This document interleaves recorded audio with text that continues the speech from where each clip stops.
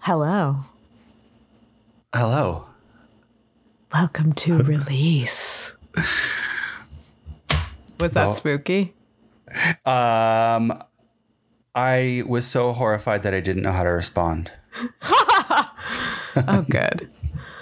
Just the reaction I was looking for. Yeah, I was like, I've never heard Caroline make her voice do that before. I'm terrified. Release. Yeah, that feels like so silly for you. So off-brand. But we're being spooky. Yeah, just in time. In time. Really and truly, when this, today is Thursday, because it's the day that this is dropping. And that means that if you're listening to this, we are literally ushering you into Halloween weekend of 2022. Yep. So you're welcome. These are all your, evening recommends for the whole Halloween weekend. Yeah. Get spooked. Yeah. There's so many horror movies.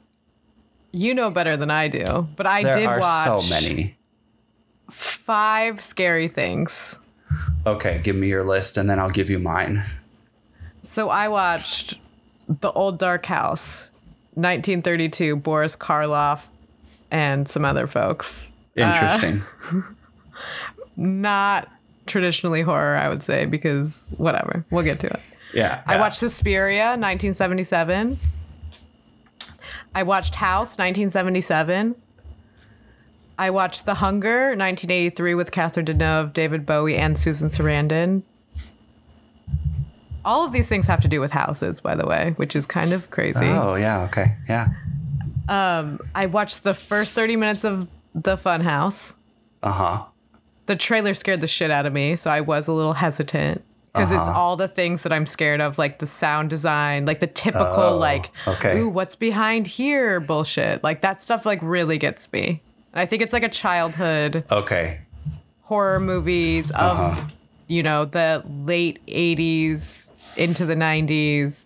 That shit scares me because it's very embedded in my childhood psyche. Yeah. Also, I'm going to throw into the mix what's very popular on Netflix right now, that The Watcher show. 2022. Naomi Watts, Bobby Cannavale. Scared the shit out of me, and then I got totally fucking used to it. Oh, yeah. So I felt I don't know, I think maybe it got less scary, but also maybe I overcame something. But literally all this shit is about a house is a character, which is crazy. Are we just scared of our houses? Maybe. I mean, my house, I've come to realize, has something in it. Okay, maybe we start there. I mean, it's not that big of a story, but it's a bigger realization than it is a story. Okay. So I moved into this apartment in late February of 2020, right before lockdown. I had come back from Marfa, where I was helping a friend move from Marfa to Tucson. I slept on the floor where something tried to inhabit my body. I'm not going to go into all of that story. That's just too much. I feel like maybe we talked about it in last year's Halloween episode. Maybe. A little bit, at least. Okay. So, that is sort of the first time that I had this incredibly visceral experience with something that was most definitely it was supernatural, And so then about a month ago now, I woke up in the middle of the night, and it was really more like an instant sort of oh my God, I'm awake. It wasn't one of those I'm having a sleepless night kind of things. I just woke up out of a dead sleep, just knowing that there was someone in my house. And I got up and I walked around my house. I always do it very confidently because this isn't the first time it's happened in the 2.5 years that I've lived here. And so I do I have over the past 2.5 years, like a handful of times, this has happened to me where I just wake up in the middle of the night and I just know that there is someone in my house. And my brain registers it. I can see a man walk into my bedroom, not paying attention to me. It's not something that I see actually physically when I open my eyes, but when I'm like laying there and when I'm walking around in my apartment, that's the image that is like in my brain, is that a man has walked into my room. So, now having had these experiences, like I am a lifelong raised on horror movie person, and I can't watch ghosts anymore. Ghost stuff triggers me on a level that I've never felt more terrified by like a movie than I did The Conjuring. Maybe I even talked about that last year, but like maybe when I watched The Conjuring, it was like in a past life, unrealistically terrified by that movie. And I do think it's because I have this new awareness. I think it's always been there. My mother tells this story all the time. I think she's trying to connect it to religion. She said that I sort of pointed out in the cemetery, or the graveyard. I like to call it the graveyard. That I told her to look up in the trees and see the angels. But I think I see things and feel things, but now that Marfa experience has like woken me up to the fact that is actually what's going on. So, yeah, I think like when you realize, like I always like felt weird certain places, and then I had my ghost follow me home from Bisbee's story when we lived together, which I'm sure I talked about maybe last year. Dude shows up like corner of the bed. Oh God, just fuck that. bad feeling. And it's like, I always knew, like felt in my bones that there's like layers of existence kind of like on top of each other. Right. Like that's kind of how I experience it, where it's just like, whether you see them or not, there's these layers of existence. And it's just like how you could like not know someone that lives on your block, but like that doesn't mean they don't live on your block. Like there's layers. Yeah. So like places felt like I lived in like a place in Tucson that I just always felt like eyes on the back of my head. Yeah. And it just felt like these layers of existence, but some just feel worse than others. Like some you feel like you're in there. You're kind of like there's friction, like you're rubbing in their space and they're not into it or whatever. Right. And so like that, I feel like I had like lots of nightmares as a kid. And I felt like I always was like feeling that, sense of like something else being sort of in the mix. Yeah. And like scary movies always like fucked with it because I'm just like have such like audio things going on. And horror movies got so good at, especially I feel like the part I watched of the Funhouse. It's like, and it's like, what's his name? Toby Hooper or something. Yeah. Texas Chainsaw Massacre guy. Yeah. It's like in that time period, it feels like they got really good at like what triggers us. Yeah. And I think it's because maybe like when you're having like I know, like with my sort of paranormal experiences, there is no audio that I can remember from those experiences. Yeah. So your ears are kind of like trying to tune to see if there's anything happening. Yeah. And maybe it's like, the stereotypical like creak of a door or something like this. But like, it's not. So it's like the heightening that is like fucking petrifying to me. Well, okay. Should I give you my list or should we just talk about Yeah. the... Yeah. Okay, Give me your list. Okay. So I watched a ton also. Well, more than 5. Probably even more than what I wrote down. Chopping Mall from 1986. Oh, I've seen that. Actually, I watched that in Tucson at our friend Pat Foley's house. That makes sense. I came down I loved it, actually. I love Chopping Mall. I know, it's so much fun. It's really fun. It's kind of like a weird action horror movie. I mean, come on. It's set in a mall. Fucking mall. Yeah. Oh, I love it. I actually love that movie. Then The Witch Who Came from the Sea, which is from 1975. This weirdo kind of like low budget, like everybody that's in it is really kind of like going for that Oscar. It's strange. It's a strange one. The Blah. I didn't like The Witch Who Came from the Sea. It made me very uncomfortable. It was mostly the main character's acting. I was just like, oh my God, I feel like this woman's real psyche is shining through. The 1988 version of The Blob, which was co-written by Frank Darabont, who went on to do Walking Dead. And really and truly, that script you can see The Walking Dead in it, the dialogue and just the way it's like everything is framed and the way everything is set up. Such a soap opera. It's really great. I love when you can see the beginnings of a it's vision. So crazy. I was like, oh my God, okay, let's go. Let's see what this... And I just totally recognized it in the writing.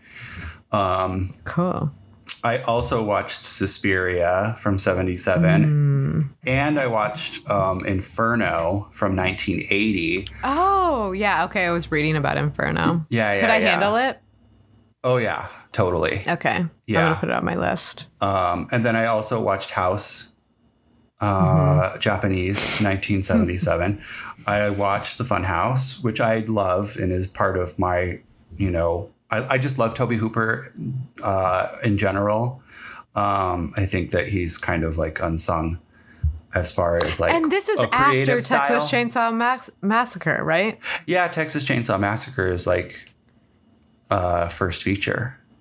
Which feels a little bit more, I don't want to say sophisticated, but like it's the first thing that popped to mind. Texas Chainsaw? Am I wrong? I don't know. Like that to me, the Funhouse felt a little bit more like B movie. I don't know. But I haven't seen Texas Chainsaw Massacre in like since I was a teenager. Yeah. Night of the Living Dead, which I've seen a fucking bazillion times. I watched a colorized version because I'd always seen that when I was like a kid. I'd seen that VHS floating around and I was like, never going to watch a colorized version. But then I was like, oh, I want to see what they do with the gore. It's really bad. And that movie was just intended always to be a black and white film. And then I watched the reboot of Hellraiser. Oh, when is that from? Recent? Yeah, like within the last month. Oh, wow. Yeah. So we both watched the two movies that came out in 1977. But I think we should talk about the Funhouse too. I think we should talk about that first because we just keep coming back to it. Okay.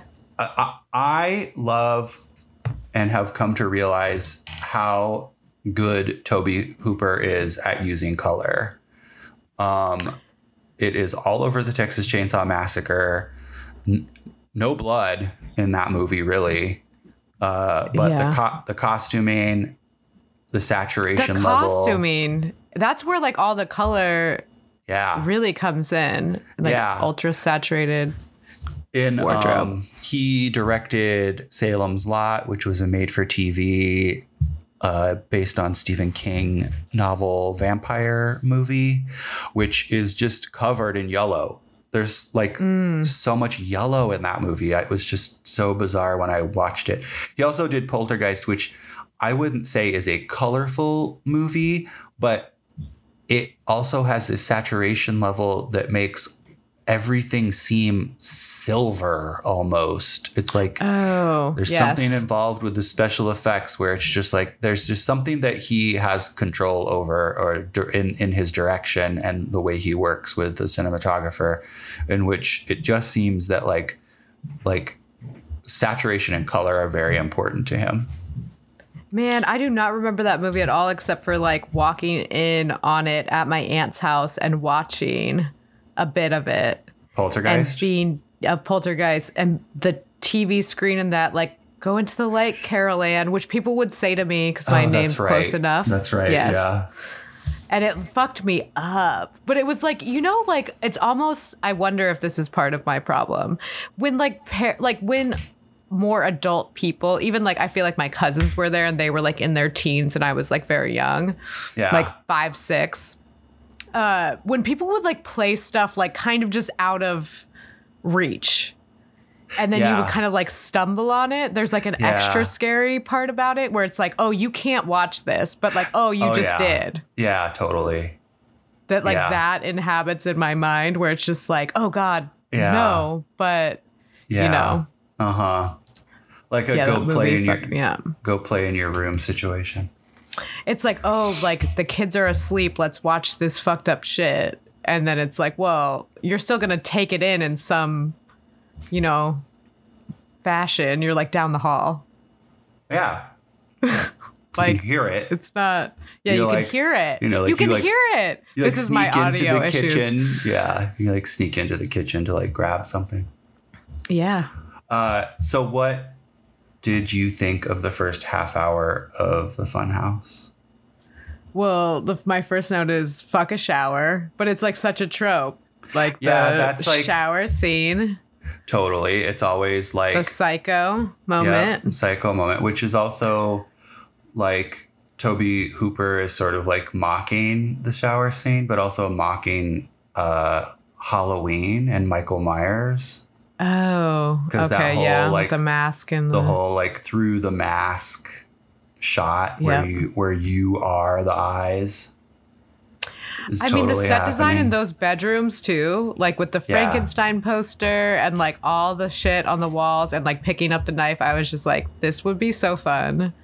Like, to set design like a horror movie, like a kitschy horror movie. Yeah. And then also them showing The Bride of Frankenstein, which I did watch The Bride of Frankenstein for one Halloween with some friends.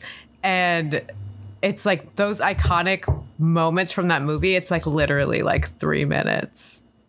Like everything else is like very, but then like where the Bride of Frankenstein actually shows up, it's like literally 4 minutes. Yeah. She's like very tail end of the. But it's really good. Yeah, so like all that stuff felt cool to me, you know. Yeah. I liked all the details. There's shit tons of them. And then when Buzz, which I was like, where'd that name go? Buzz? Like no one's called Buzz anymore. We should bring it back. Yeah, bring back Buzz. And then when he says, loosen up, will you? I was like, oh, that's such a trope too of like, something bad's going to happen if you ask a woman to loosen up. Yeah, totally. She's really going to be in for a ride. I like the dynamic of the friends. And I like also, you know, not really riffing off what you just said. I like how loosely they play their characters. You know, like her girlfriend is kind of a bitch to her sometimes. Yeah. You know, what are you trying to hold on to? Yeah. Where she's like, you know, mocking the way she says, huh? Just totally making all these digs at her. I love the setup of the Funhouse. It's kind of like a slow burn.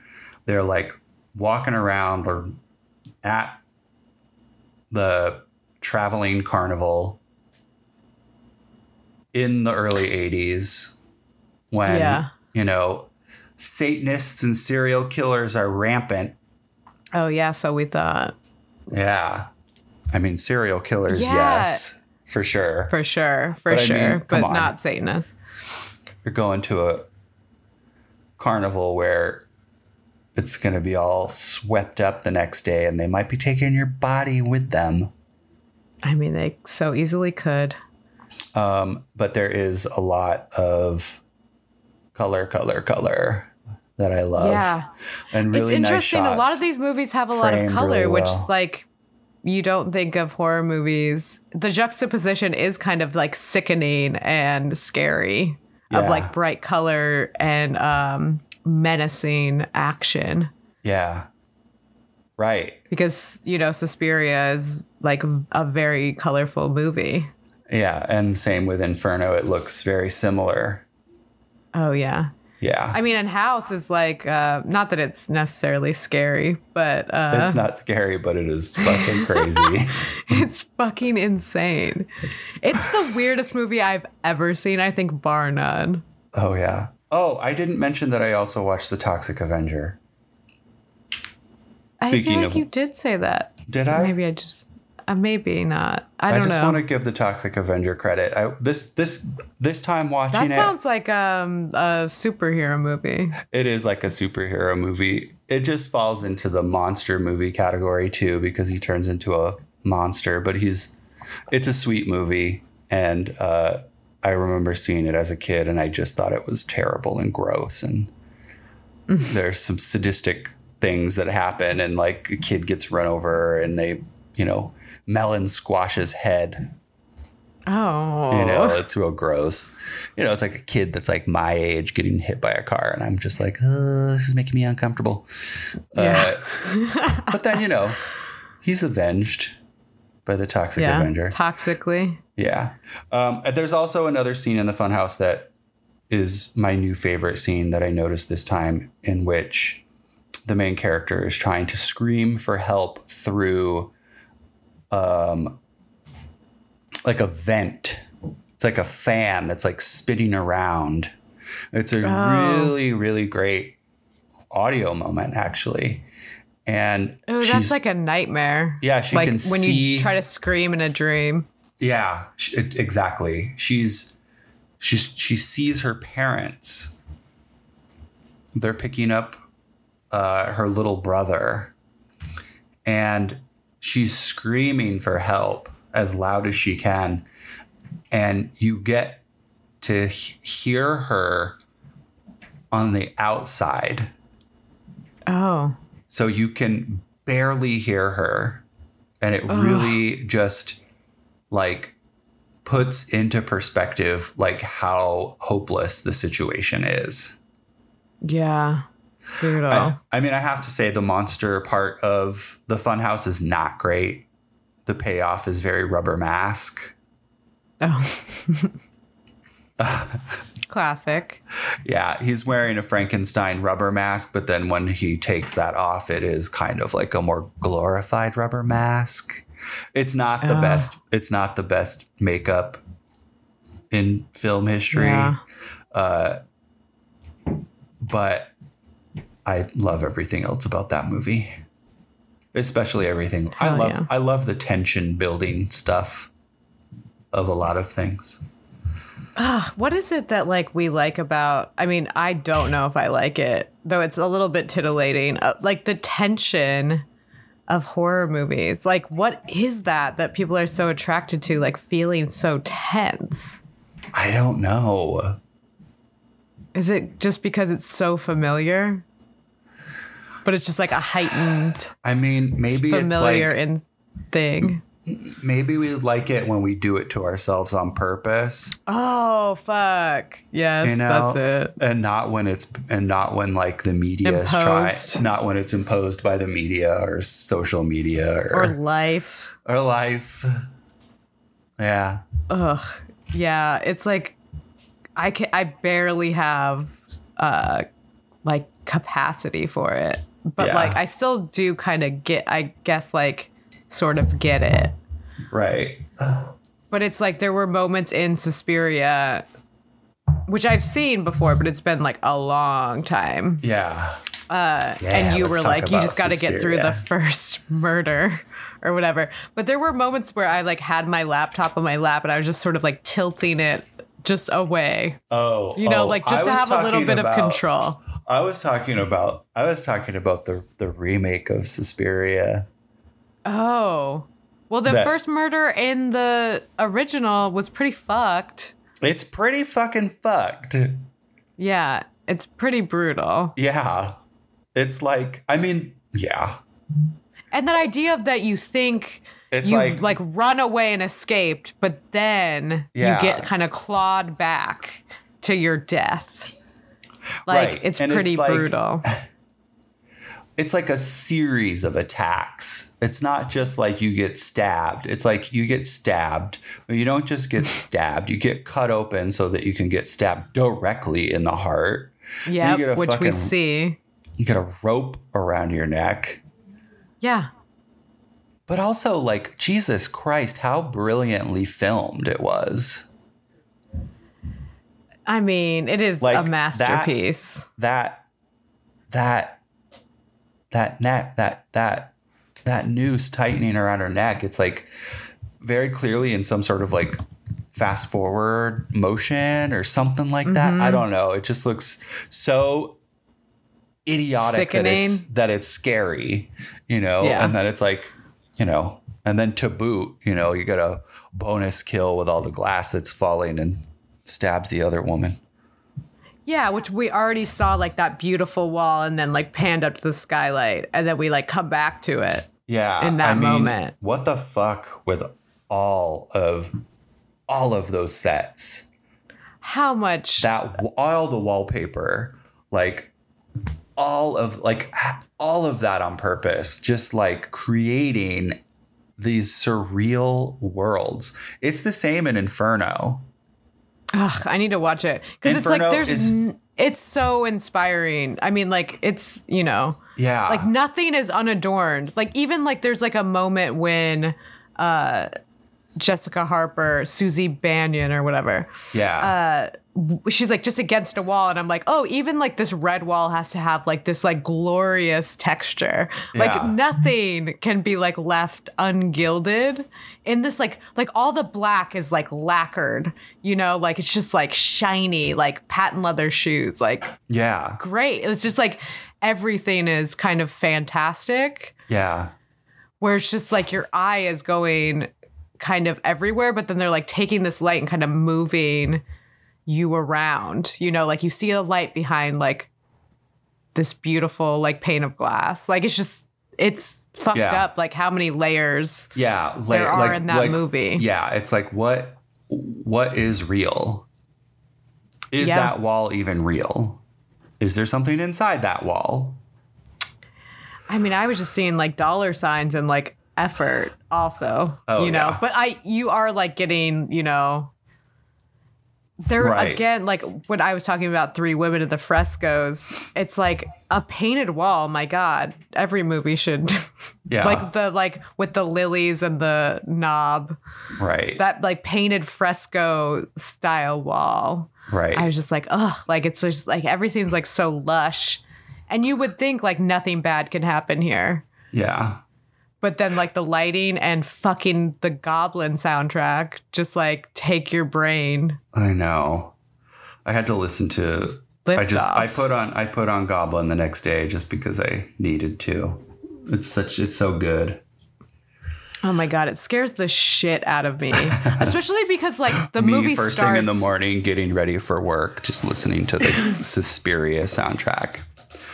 Because it's like it starts in the beginning and it's like very like heavy on top of the sound design of the film. Yeah. And it's like, and it goes on for a long time. So you kind of think like the whole movie is going to have this heavy, eerie, like guttural soundtrack. But then it does drop out and you're kind of like, okay, like a little bit of relief. Because I was like on pins and needles, like my hair was standing on end. Well, that's like... But then you get a little relief and then it's so brilliant because then it ramps up to like make your heart beat like a little bit faster.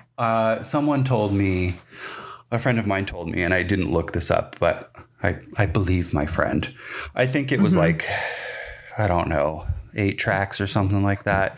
Basically, the sound design was intended to do exactly what it did to you.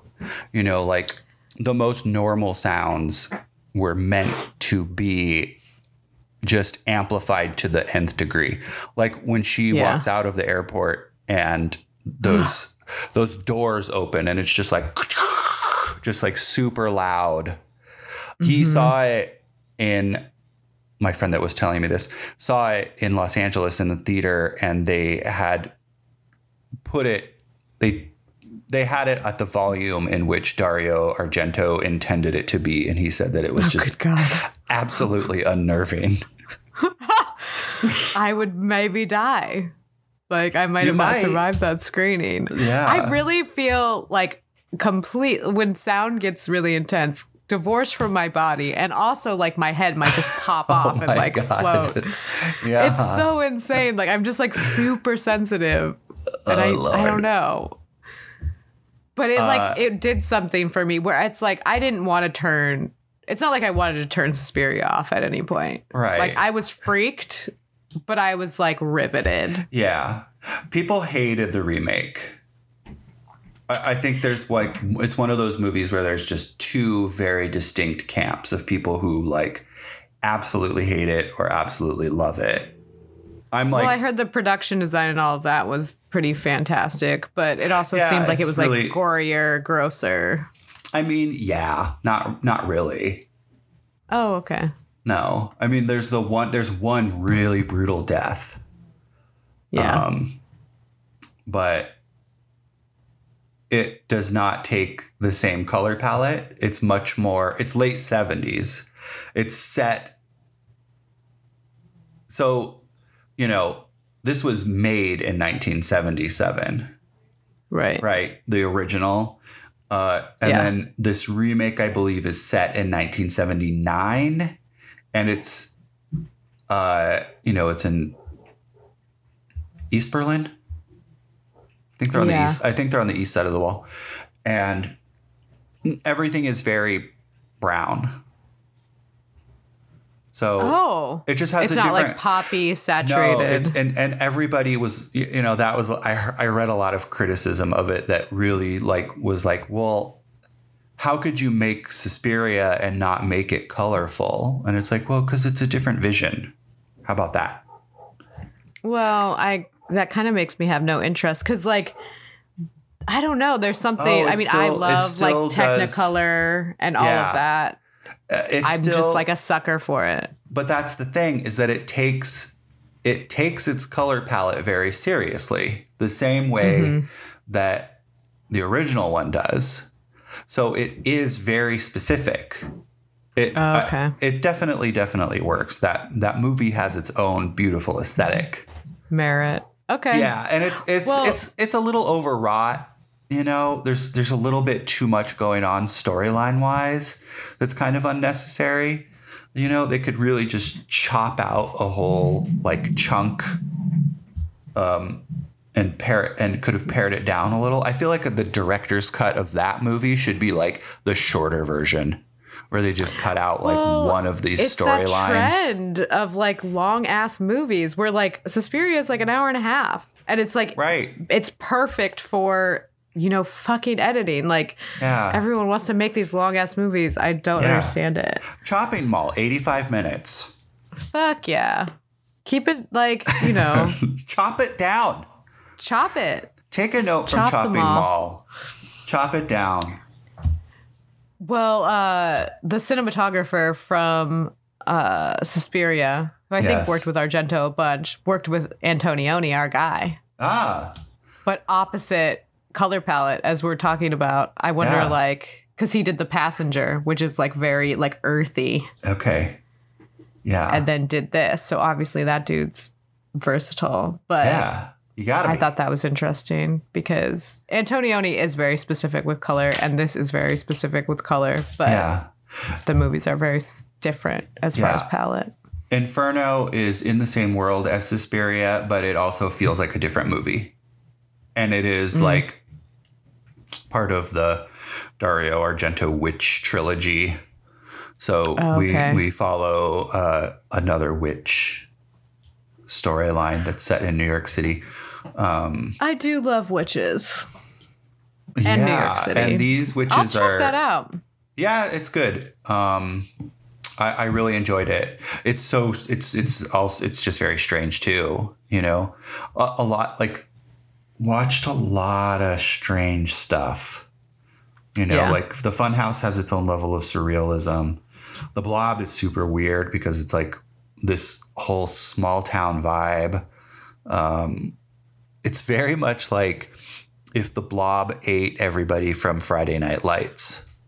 Oh. Cool. But then, of course, also out in 1977 was Hausu or House. Oh, and before we move on, though, I just have to point out. So, like, our star of Suspiria, Jessica Harper, does she not just look exactly like fucking Sally Field?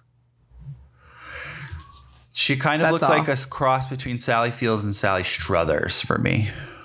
Oh, okay. I could see that. That's all we could talk about. That's it. It was tripping me out is all. Yeah. I mean, she does look like somebody that maybe takes Boniva today. Oh, well, yes, for sure. Oh, I looked up her filmography and she did a bunch of horror shit, but then like she's still working and she's like in her 70s. She has a cameo. That's pretty cool. She makes a cameo in the remake. Oh, cool. Yeah. It looks the same. Like Sally Field. Like Sally Field, yeah. Yeah. Who I watched a Halloween episode of King of the Hill, and Sally Field was the voice of the woman who was trying to have Halloween canceled. Oh, well, that's more Sally Field style. I can't see Sally Field in a horror movie, but I have because I saw her in Suspiria. Yeah, in your mind.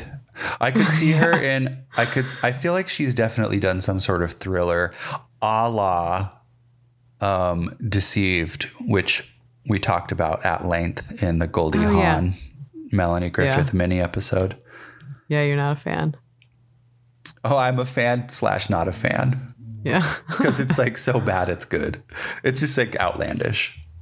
Yeah.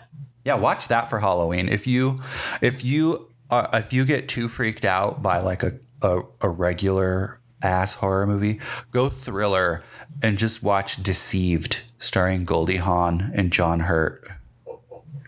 I mean, I like a thriller. Or you could watch Hosu because it is not scary. It is just unabashed, bizarre fun.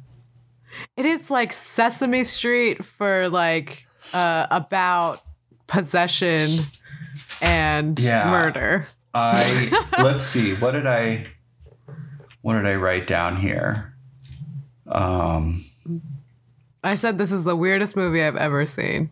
I wrote down Slumber Party Massacre because there's a group I've seen.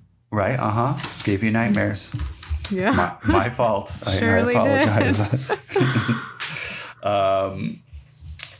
So lots of crazy like ribs and jabs and references. I felt like it was definitely making some commentary on America. It was like a hodgepodge of like so much culture, like just insane. And like very late 70s and that like flower traveling band, Japanese, like rock and roll. Oh, it was like so fun. Like some of that stuff. This director, he started out as like a commercial ad director. Yeah. Nobuhiko which is fucking Obayashi. Makes sense. Yeah. Yeah. It makes sense because it's very fast. Like everything's just like this and that and the other thing. Right. Sparkly. There's the statement that the composer father makes where he talks about how Leone said that his work was better than Morricone. Yeah. Which is like that's a really bold statement. Very bold. Yeah. The stepmother was like looking very old Hollywood. Oh yeah, with like the wind machine just blowing her scarf. Yeah. God, this movie rules. There's a cat named Blanche. Yes, I love this movie. Yeah. It like blew my mind. it's like at another moment we're traveling through this thing and I'm like thinking, oh my God, this is like the fucking Brady Bunch.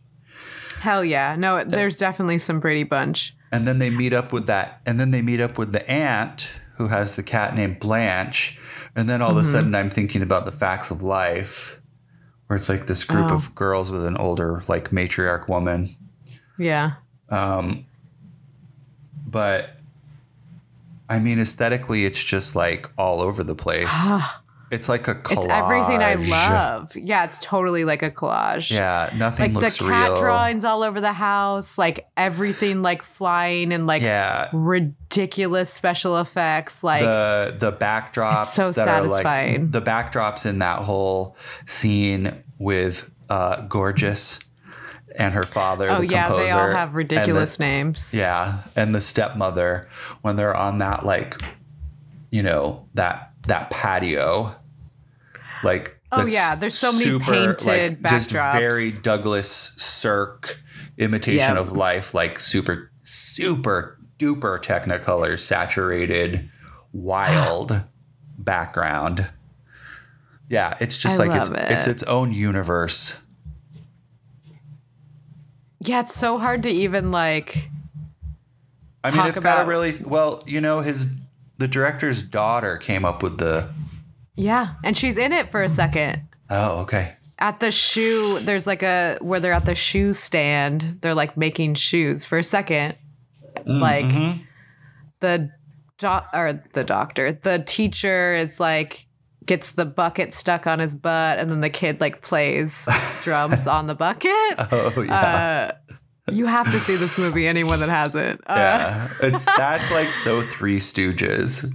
Yeah, but she's like, and there's like all that like stop motion, like funny. Oh, it's so great. Like you get everything in this movie. Yeah. But there's like a girl sitting down with some like red ballet shoes at like a shoe repair shop. And that's like his daughter. And he did say he was like making a movie that was like kids, like their idea of like a horror, whatever. Yeah. I don't even think he said horror, but like it's totally like detached from like any kind of rationality or like how things would go, to the point where I was like, what the fuck? Like, am I following this movie? And it's like, who cares? Like, just go.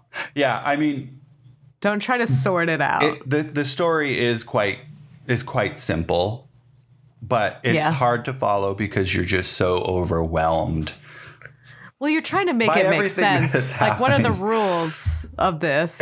Yeah. Like, what are the rules of this world where she has to, like, eat unmarried gals to whatever's happening with her? But she's dead and already, but it's just like she's living on and eating all the unmarried girls that are murdering, mostly. And then people are getting set on fire, killed by pianos. The house is like a whole that's murder. That's the thing. So everybody is getting killed. So anybody who gets eaten, they are being murdered by someone else who has been trapped in the house. So the piano is haunted by the person that it became. The one girl becomes the clock. Yeah. Remember when she's ground like up? Where she's like stuck in the clock? Sweetie. Yeah. Or whatever her name is. And then the one girl gets beat to death by the mattresses. Yeah. I think that's Sweet. Oh, yeah, you're right. Who gets ground up by the clock? Their names are a lot. Like, I was trying to keep track. Though they do try to show us. They're like walking down the lane and they'll like highlight one and like, you know, this halo of light. And it's like her name, Gorgeous or Prof or Kung Fu. Right. It's like Prof very is cute. The professor, nerdy one with glasses. Mac. Yeah, they're all very archetypal. Yeah, there's the chubby girl named Mac, like stomach. Yeah, which she's not chubby. What are we talking about? No, I know. She's chubby by Japanese 1977 standards. Yeah. Whose, head comes out of the well and bites another girl on the butt. Yeah. Oh my God. This movie fucking rules. Yeah. So anybody who dies, anybody who is eaten, they become an element of the house. Oh my God. I did not pick that up. Yeah. I love that. I will admit, I watched this movie very high, and it was very fun. Oh, I wish I could get high. Yeah, it was fun. Seems like a good movie to be stoned for. I had seen it many times, but this was... Yes, I was high, but also, like, because we've been doing this podcast, like, I watch movies differently now. Yeah. Not consciously. It's just, when you practice something, then you just get better at it. So, we talk about these movies, and that's a form of practicing watching them, Yeah. So. I mean, I watched this one on my projector. I didn't even screenshot or take notes. So I was, yeah, cool. Really. Yeah, this is the only one that I started taking notes on. Yeah. I mean, I want to go back. I have to go back. Inspired by it. Yeah. I am so inspired by it. Like, this is like totally my kind of sensibility already. Like this one, watching this in Suspiria, I'm like, this is kind of like this is like what really scratches an itch for me aesthetically. Yeah, you should watch Inferno too. I got to now. It's so crazy. It's like just when you think that Suspiria is the craziest movie that you've seen, and then you watch House. Yes, and they came out, and that was my experience. Yeah, and they came out in the same year. I'm like 1997 is a great year for creativity. 77. That's what I said. You said 97. Oh, well, that too. Yeah, totally. I thought I said 77. 1997 was the best year. You may, I don't 11. Know, maybe I misheard you. I mean, maybe I drew my best shit when I was 11. Maybe. So maybe for me that's true. But he was making a whole, sort of allegory to those that experienced World War II, because he was 7 when Hiroshima happened. Did you hear about this? No, I think maybe I did watch a few of the extra things, but I did write down that like one of the girls makes a statement when they do show like a cutaway of the atomic bomb dropping. Right. She says it like looks like cotton candy. It looks like cotton candy. Yeah, he was like kind of making a point that like some people just weren't, like there's this generational divide between people that were like, truly affected. Yeah. Their psyches, like all their friends dead, like, that divide between the two generations. Right. That were like, not very far apart because like we forget so fucking quickly. So it's like there's a lot of that running through that film according to like him, and then people extrapolate a lot on like which parts of the movie sort of represent that. Right. But it's like, oh shit, like there's like deeper meaning to this movie that's very, kind of like I don't know, we're frolicking a bit through murder in this film. Frolicking. Oh yeah, for sure. Yeah. You know what I mean? Yeah, like even the girls are just like, oh, they're gone. What's happening? Like they're like disoriented a bit, but they're kind of just like moving on with their little lives. Yeah. Like the house is shut in around them and they're just sort of like living. Right. I mean, in the in-between, which is maybe like part of war also, like living through war. Well, I don't know. Sure. I mean, it's certainly not without its elements of horror, and it does, because of this wild ride that it takes you on, and it's very much like, a fun house. Super over the top with like all of the crazy special effects, animation, and like video stuff. But, you know, you do get into the piano munching is like my so favorite. crazy. Like there's just like a leg here and like, yeah, it makes no fucking sense. Or it's just amazing. like, you know, a third of her torso. Yeah. With her belly button, you know. But then I also, you know, inevitably the house fills up with blood that is like spewing out of the mouth of a painting of a cat. The cat named Blanche. Which really the cat is like a huge piece of it, which is very fun. Yeah. But then we like tie it up all in this weird bow about how like your loved ones live on within inside you. Right. Like, what? Like, what just happened? All this murder happened, and then it's like, oh, but they live on because you're still here. It's like, what? What just happened? Oh, okay, I guess. Okay, you just burned your stepmom. Stepmommy's all burnt up in flames. That's right. That's right. But I don't know, I guess. She invites. It's fine. Everything's lovely. Yeah, I forgot about her. Yeah, one of the characters just becomes the replacement for the villain. Right. You know, she becomes the old woman that's living in the house. It's good. Yeah. It's great. So good. You if know, you haven't seen it, you have to fucking see it. Everyone needs to see this movie. Yeah, there's the small town at the bottom of the hill, very much like Dracula. Oh, yeah. You know, like this house is like up on a hill. It's very much like Castle Dracula. There's this little town where there are no young girls. No, because they've all been munched up. Yep. They've all been eaten and turned into furniture that will eat you. Oh, my God. It's so crazy. I mean, what would have happened? The house wastes no time. I mean, would I have just been if I were there as me? If I was with this gang of like Japanese schoolgirls, would I have watched all of it happen? Or would I have been murdered and thrown off the property? Oh. I don't think I would have been allowed to become part of it. Because I was kind of curious about when the stepmom showed up, because I'm like, well, did they get married? Because she might be a married woman, in which case, can't she survive?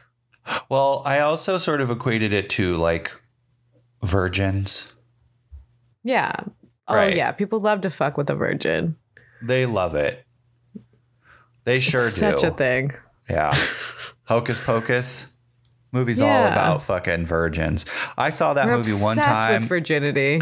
I didn't even finish it. I didn't really like Hocus Pocus. Somebody's going to send me I am going to get hate mail. I love it. You know how many times I've gotten my gay card revoked because I've said that I hate Hocus Pocus? I don't hate Hocus Pocus. I just don't have anything for Hocus Pocus. And when I was watching it, I was like, how many fucking times are they going to say the word virgin? Oh, yeah. It is weird because that was like such a slumber party like movie when I was a kid. Like, and all that talk about virginity. It's like kind of interesting that it was like, oh, 10-year-old girls talk about this, you know. Yeah. And they're also, it's like the virginity is related to the boy.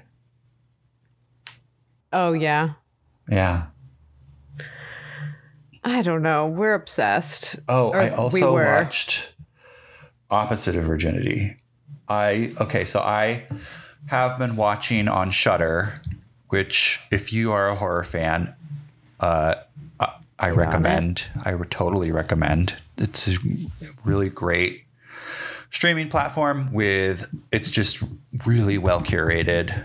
And there is I think any horror fan has seen one of those lists where it's like the one that's like airing now an episode at a time is the 101 most horrifying horror movie moments or something like that. And it has introduced me to the fact that horror didn't get bad. I just doubted it.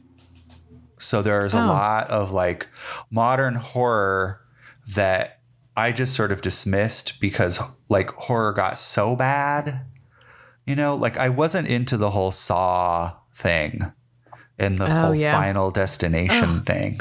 I just can't do, you know, or like the total like gross out fest of like Hostel. Yeah, I don't get like the merit of those. Like I don't get. Yeah, we're talking about these beautiful horror movies that we watched this week, and it's like, what? I don't know. I did aesthetically, what are they doing? I did watch It Follows, which is from 2015, and it is about. It's so crazy, really subtle. Definitely has a style. It has, okay, so you pass on, it's very much like an STI. Mm-hmm. Like if you have sex with a person that has this thing, they've passed it on to you. And it's basically this unexplained sort of spirit that will follow you until it catches you and kills you. Oh, God. But then once that person is dead, it goes back to the person before in line. So it's just complicated. It's not as complicated as I'm making it sound, but it's really good. I was like really surprised. It was like surprising. I was like really surprised, you know, just because I didn't think good horror movies came out in 2015, you know, just because I stopped paying attention to new stuff. But I feel like stuff is coming out now. Like all these like A24 has like all these hot horror movies. And I just always think I'm too scared, but now I'm like, I don't know. I watched some horror movies and I didn't fucking have nightmares. You could probably deal with It Follows, and I think you would really enjoy it. Or I think it's like the tricky like jump scare bullshit that I can't really get down with. I think that's what it is, and you know that's like 80s, 90s. Yeah, I mean, I do feel like maybe there's probably jump scare stuff in It Follows, but really it's more the premise that is like is impressive. And it's also like very like, we're not going to tell you what's happening. You know, there's like, they don't go into some dumb, like they don't find a book, you know, that, you know, some ancient book that explains what's going on. You know, it just doesn't happen that way. And it really revolves around this group of friends who are like protecting their one friend, you know? Okay. And she can see this thing coming towards her. It looks like many different people. It's like attacking them at one point, and they're in a shed, and it follows them to the shed. It busts through the door, it's a different person. And then leave the shed and went. Yeah, totally. And it could look like anybody that you know too. Fuck that. But like only if you have encountered it can you see it. So all these crazy things are happening to people. They're getting smacked out of the way by nothing. But the main character, she can see what it looks like. Yeah. Okay. Yeah. See, I guess like my point of view on some horror has always been that like life is sort of scary enough. I don't need another thing to like freak me out, like a external thing. Like I can freak myself out. But I do feel like I've gotten to a point in life where like I'm not that scared of what happens. I'm kind of like at peace with like whatever the fuck is going on. Yeah. And so like now it's kind of fun to add that. Like I don't trip. It doesn't like permeate my psyche to like such a level. Right. And this is all very new. So maybe I'm just going to go fucking nuts this Halloween and watch super scary shit. Maybe I'm going to watch the motherfucking Conjuring. No, oh my God, I'm not watching that. Oh my God. To bring it all the way back. Oh my God. You should watch It Follows. That's my recommendation for you. Okay. Yeah. I think you would just really like. Have you seen The Hunger, though? A long time ago. Okay. So it like the plot doesn't add up, but like aesthetically it is fucking so baller. And the like sex scene, the much talked about sex scene between Susan Sarandon and Catherine Deneuve, I just think it's like very cool. Yeah. Like, and hot. Yeah. So, and like everything Catherine Deneuve's wearing, it's like, you know, this like 80s does 40s thing that's very chic. Yeah. And we only get David Bowie for a little while, but it's still fun. And it starts out like in that very like 80s rock and roll, like, but they're like very like old timey because she's like this old ass vampiress or something. Whatever the fuck she is. Yeah. It's so sick. I love it. I did want to watch something brand new. And so I did try out the Hellraiser reboot and it was not good. I don't know if Hellraiser is very appealing to me, though. I know I like every horror movie, saw it at some boy's house. Yeah. I mean, the original Hellraiser, the first two Hellraiser movies, really just kind of revolve around, you know, one little set of characters. And it's kind of like a soap opera between all of them. It's more like an episode of The Twilight Zone. This Hellraiser movie, it is like a group of like young people that are all friends, but you don't really know them. And they're like so peripheral. Like there's some people who are just obviously there to get killed. But it also is like, that's not what the original Hellraiser movies were about. They turned it into more of a slasher movie or like a Final Destination thing where it's kind of like, well, you're next. And it's like, well, that's very, very generic. And I mean, I don't know what happened after Hellraiser 3 as far as what they did. There's like a million Hellraiser movies. But so I don't know if they're riffing off of some of those, but like, yeah, this was bad. It was sort of like, if you make the wrong move, you know, it's like, that could have been what It Follows is, you know, they could have dumbed that down and just turned it into a whole like young person teenage sex romp where every person was like going to be the next victim and how are they going to get killed? What creative, inventive way, you know, where instead of keeping it so simple, boring. It's so boring. It's like that's the thing. Horror movies became about how crazy of a death you could have. Yeah, exactly. It looks okay. So also the Cenobites, those are the creatures who come from hell to get you. They look amazing. The creature design is incredible. It looks really beautiful. It's very like elegant, you know. But oh my God, that movie has no style. It looks like a car. No point of view. It just looks like a car commercial.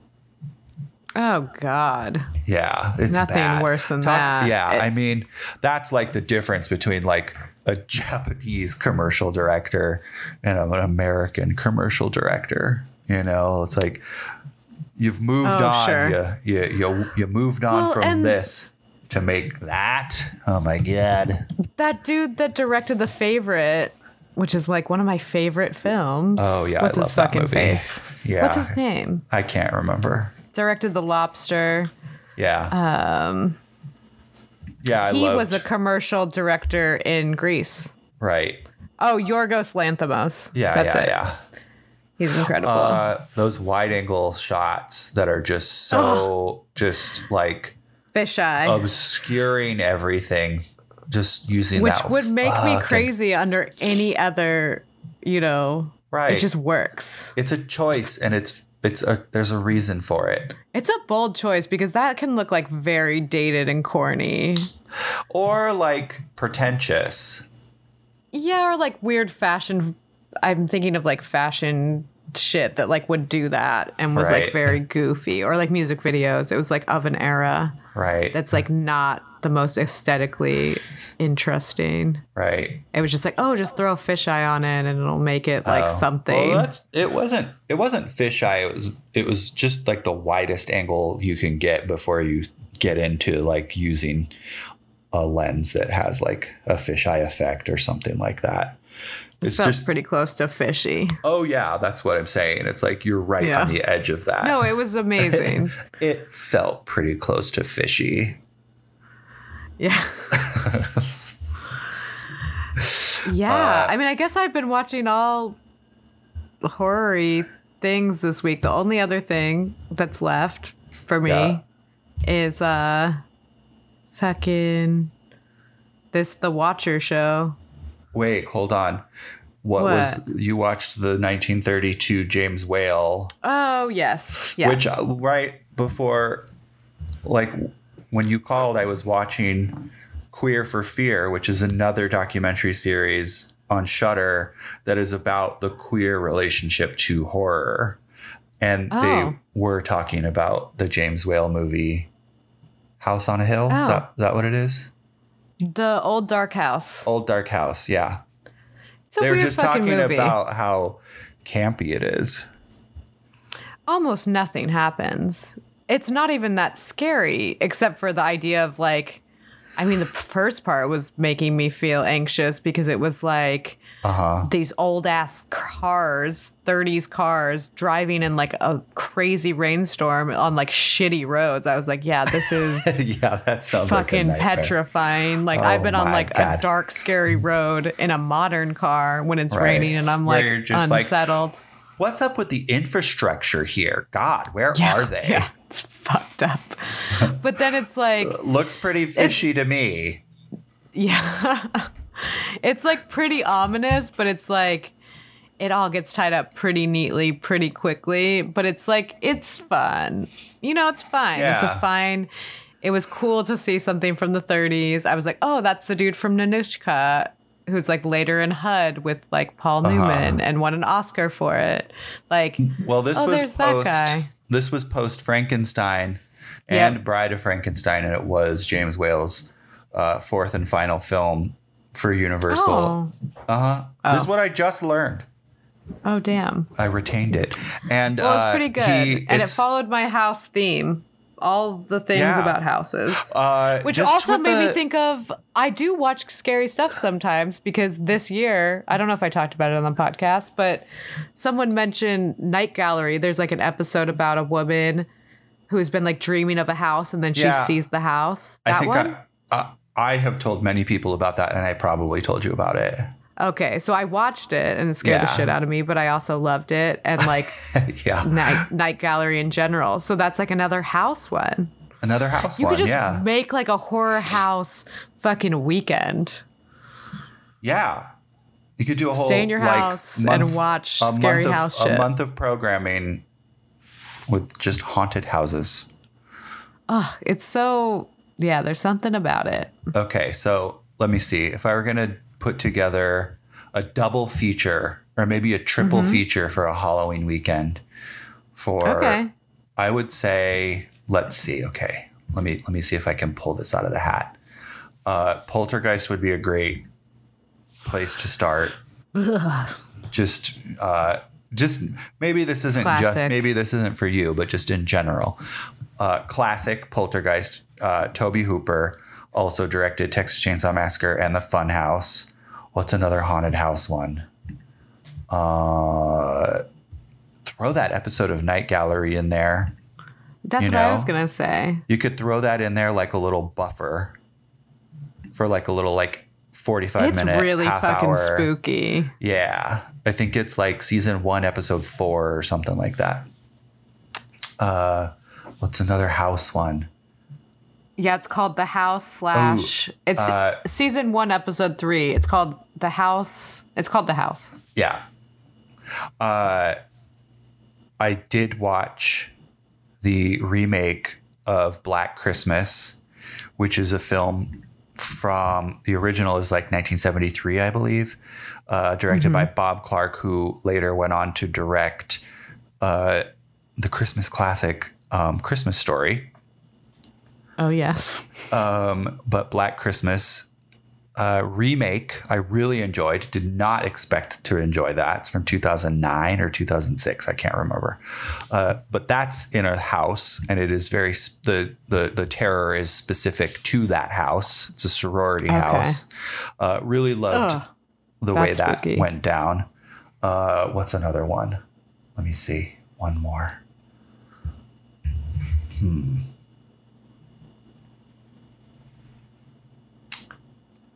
Houses. I mean, literally, Hosu. There's so many.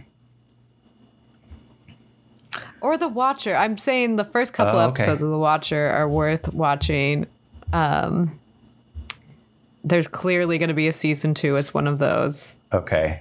So, okay, let's go. And I was very proud of myself because the first couple episodes, they do like one of those like overdubbed voices of like scary guy reading a letter. And I was just like, that shit fucks me up. And I was like so proud of myself because like, didn't have nightmares. Right. Watched it at night. There was a moment where I was like, I'm turning this shit off. But otherwise, I was all right. Yeah. Okay. Maybe I'll put that one on. I'm centered. I think I might need to, I don't know, kind of on the fence about whether or not I want to watch Halloween. I've seen it so many times. Oh, the new one though? What about the new one? I have seen the new ones, but not in the theater. Isn't there a brand new one? Yeah, that's like the end of this new trilogy. Oh, got it. I mean, we don't need to get into all that. No, we don't. It's whatever. It's money for those people. For sure. They're fine. God bless, what's her face? Jamie Lee Curtis. Yeah. I'm here for her. Yeah. No, she can get rich. That's fine. I like her. Oh, yeah, totally. I like her well enough. Anything else for Spooky Halloween? Spooky Halloween. I don't know. The news. Watch the news. Oh, Scroll through your social media. Oh, yes, terrifying. We're all in a horror. Boo. This is the horror. Yeah. I mean, I'll always, if anybody is like a horror 101 fan, I always will recommend like Night of the Living Dead as a starting point. Halloween is a good starter. Texas Chainsaw Massacre, that's like more of an advanced starter if you think you can handle, So, yeah. Yeah. I'm going to Happy Halloween. Happy Halloween. I'll be in Los Angeles on Halloween weekend. I'll be here in New York City, though I thought I was going to be in LA. But a job got pushed. Yeah. But I hope everyone has a great, spooky, haunted house time. Yeah, bye, Blanche. Bye, Blanche. Oh, wait. Oh, and you're Paul. You're Paul. And you're you don't want to go in there on Instagram. Yeah, that sounded pretty fishy. You're Caroline at Womanhood. Yep. And we are release_pod on Instagram and release.pictures on the internet. Happy Halloween. Don't eat a razor blade. Talk to you soon. Bye. Bye.